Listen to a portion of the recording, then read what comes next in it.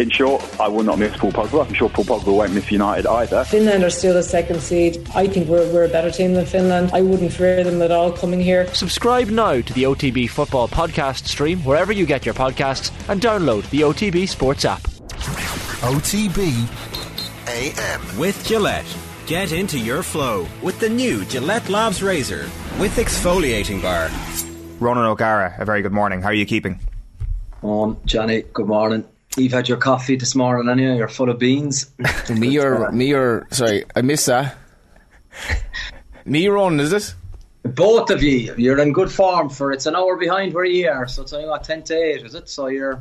Yeah. Well, I actually thought you were in studio this morning for a while, so I got up extra early and everything, but then I was told... You did a few extra press-ups and a few sit-ups and...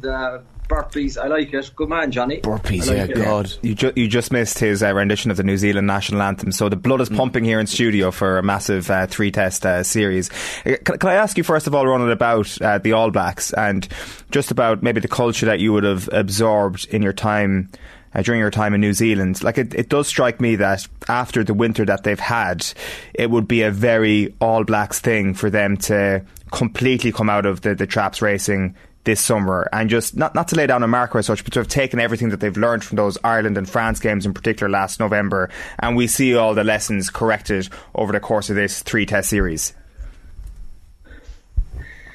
Yeah, there's a fair amount to get through there and what you've addressed. I think what jumps out at me straight away is I was kind of trying to analyse the game, and you look at, obviously the models are quite similar, but what is probably, and I probably know the New Zealand players better than the Irish players because I've kind of coached them more recently for a period of time, but I think what's gone completely under the radar over here is that Scott Robertson has led the Crusaders to a 6-peat. So there's very few sporting organisations in any sport that have achieved that in the modern professional era, okay? But yet you look at the 23 playing tomorrow for New Zealand, and I think there's only, 6 starters, which means there's 9 non-Crusaders players, and I think there's only 2 more on the bench. But if you look at it in terms, I suppose, the dominant force in Irish rugby has been Leinster, and they're obviously loaded in the Irish team. So for me, from what I do know from spending time down there and looking from afar, I think the New Zealand team is far from established. It's far from proven. I think they're 15 months out from a World Cup yet. In a lot of the selection, there'll be a lot of uncertainty because I think... what is obvious and evident for me is that I probably, my first season there, my second last season there would have been a brilliant tie-over when a lot of the legends of the game, I think, finished up. You look at Owen Franks, Kieran Reid, obviously Richie McCaw was in and around the environment, Matt Todd, Ryan Crotty, Tim Bateman, who's probably not well known, but he had an incredible rugby brain in him, Israel Dag.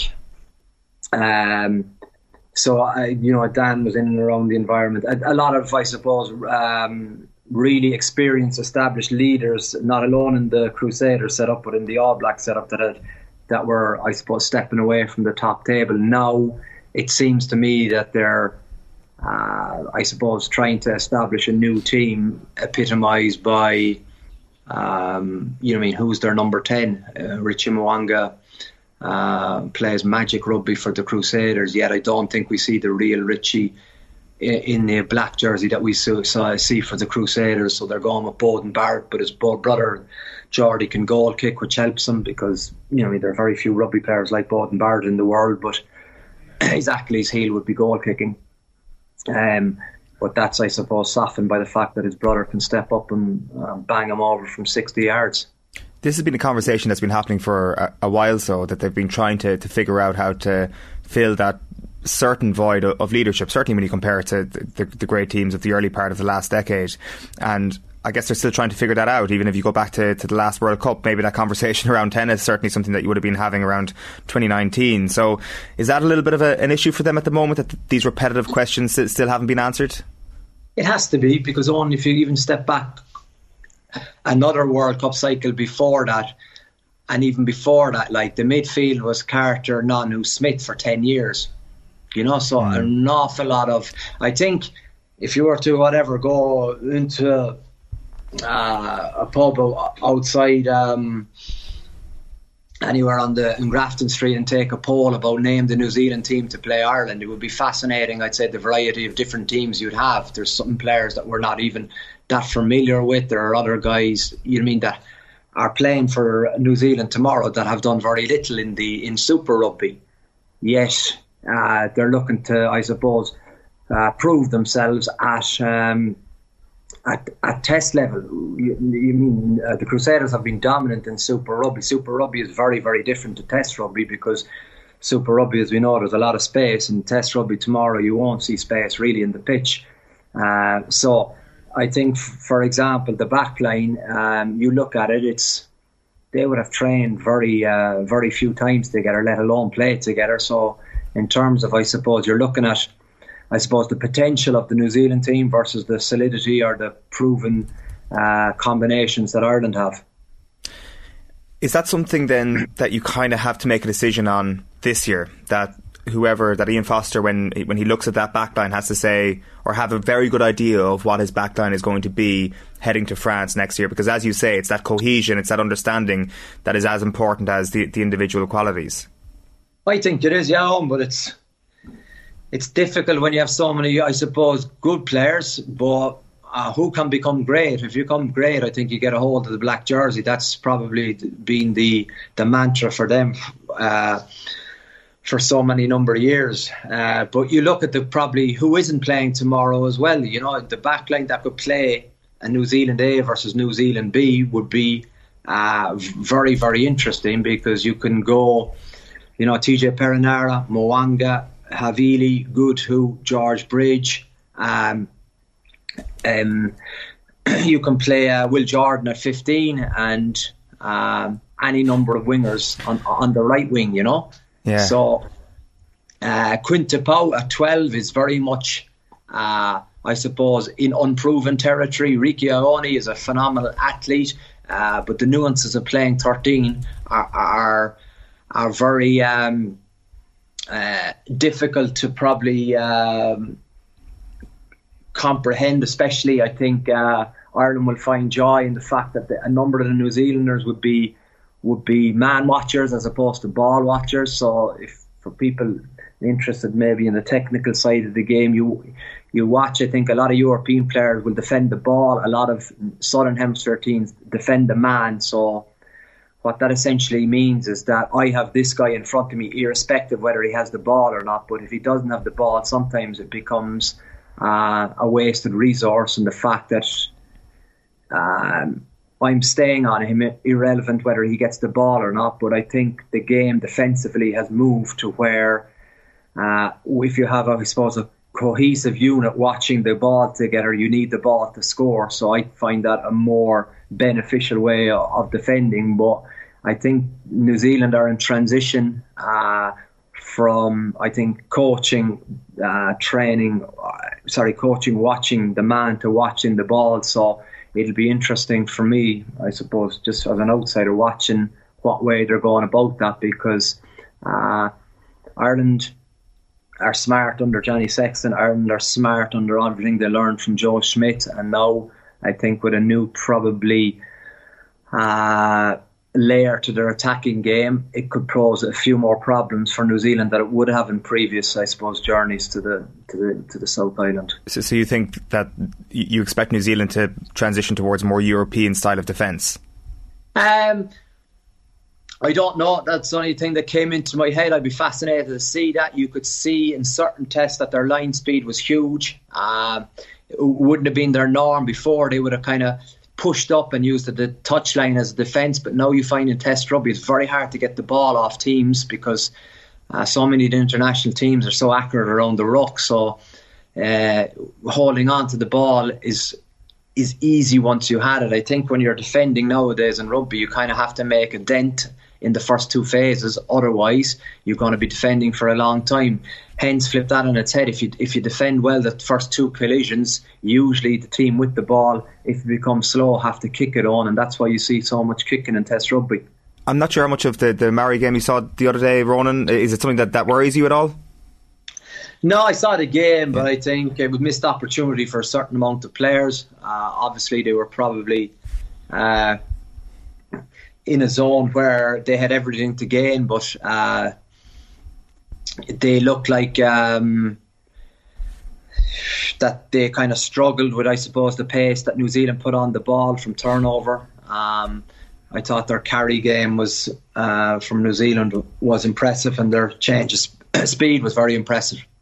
Ireland missed, I think, a few tackles they'd be disappointed with, and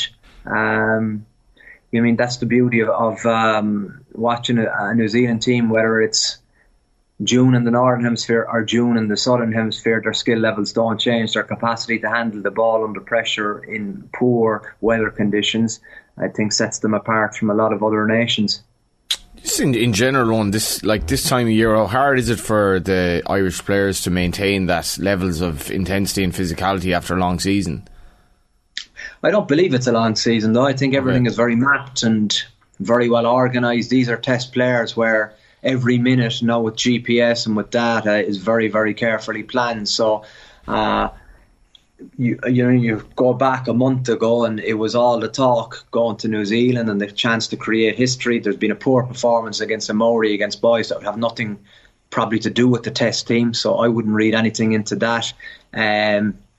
These guys are obviously managed under the central model where the IRFU are in control of what they do, so everything in their player load and in their management, Johnny, would be started from probably Six Nations. How do we win that? Then how do we win a Test in New Zealand? And then European Cup, URC. And that's, unless it has changed since my day, but it was very well organised when I was there, and now you're 10 years on and everything has advanced. So I think it would be very, I'd say, disappointing for Andy Farrell if he found some of his players talking about being tired, because there aren't any players near 30 games, I would think. Yeah, what's interesting when we look back on the game against the Maoris is the ability maybe of Kieran Frawley to just get a bit more game time under his belt over the next few months. Obviously he's played a lot of his rugby at 12 over the last season. Ronan, did you see that in his performance at 10 the last day, that he just needs more reps at 10? Yeah, he just needs more games, he needs more minutes, he needs to make mistakes in that position, he needs to be put into pressure situations more often. I was fascinated. I didn't realise how young he was. He looks very calm, very composed, and seems to have time on the ball, which a lot of great players exhibit from the moment they take the pitch. He doesn't seem flustered. I think there was probably some areas of the game where I think he had preconceived ideas and he decided to go through with it in terms of maybe kicking cross kicks, but I think that will come too. I think he'll be incomparable if he was to play another game and another game and another game in number 10. I think once you get a body of work of 4 or 5 games built up, then we'll have a much better idea if Kieran Frawley is suitable, which I think he is, to make a big dent at Test level. What's not, I suppose, very interesting is the fact that he goes back to the RDS and he plays 4 games against a different opposition at where 12. the outcome, or even at 10, where the outcome is 50 points to 12 or 46 points to 13. But the reality is that he won't get those games at 10 even at the RDS, like if we're going on last season's form or last season's decision making at Leinster. Yeah, but that's what this tour is about, Owen. I think this is where you put your hand up, and this is where you need to kick the door down, and this is where you say, okay, well, I think I have a decision to make here. Am I looking to be a top class 12? If I'm looking to be a top class 12, then I'm going to challenge Robbie Henshaw and Bundy Aki for that position. if I want to be a top class 10, I need to play 10. It's not going to be possible to not play from my club position and get selected at a higher level to get my position as a number 10. He needs game time, so that's the big decision I think for him in the off season, irrespective of how the end of this trip goes. From where am I going to get 25 games a season playing number 10? And is it his decision though? Is it not up to the coaches at Leinster, and is it not up to Andy Farrell? Because it seems that one has made the decision to play him at 10 and one's made a decision to play him at 12. No, of course that's if he's in contract on, and that's if he's only he can make that decision. But there comes a time, as you know, with all sports people, the only people who can decide are the individual. So once the individual signs and is committed to the project, then obviously if you're the coach, you have to do what's best for the team as well. You have to do what's best for him. So it means he'll be playing a bit of 10 and 12. But I think for himself, he has probably a few tough questions to ask himself. In a good way. Yeah, of course. In an opportunistic way, sorry. Is the question basically, do I want to play at 10? And if the answer is yes, do I have to leave Leinster to get that? I think the question is, do I want to be a Test 10? If I want to be a Test 10 and I haven't been playing in that position for the last 2 years, then I need game time week in, week out. But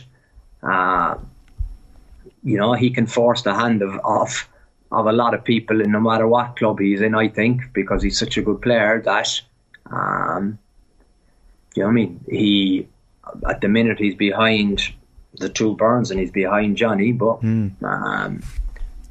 we're speculating on what hasn't happened with 4 massive games ahead of him. Sure. No, it's just a really interesting question, given that it feels a little bit frustrating, the conversation around Sexton's succession, even with some of the bad luck that the likes of Carberry and Harry Byrne in particular have had with injuries over the last little while. And it's not just because Sexton is one of the most famous or most well-known characters in Irish sport. It's because it genuinely is a fascinating debate at the moment as to what situation Ireland will be in at out half come next year's World Cup.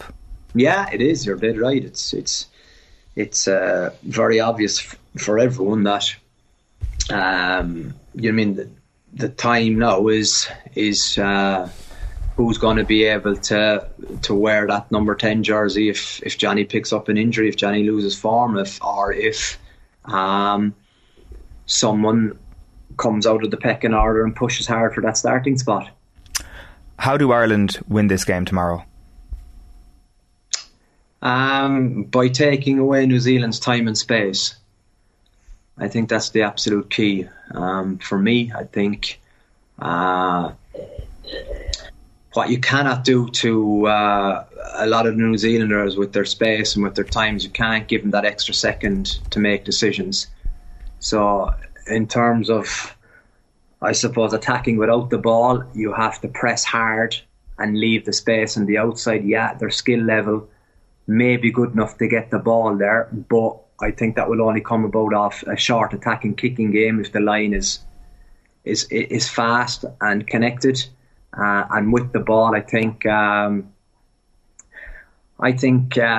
will find opportunities with the ball. I genuinely believe that. I think if they can kind of stretch them beyond the 15 metres on both sides, I think they'll find a bit of joy in one or two defenders, hopefully getting attracted to men as opposed to towards the ball. Got to put one comment to you here. Listener Bart Connolly's been in touch to say, would La Rochelle take Frawley?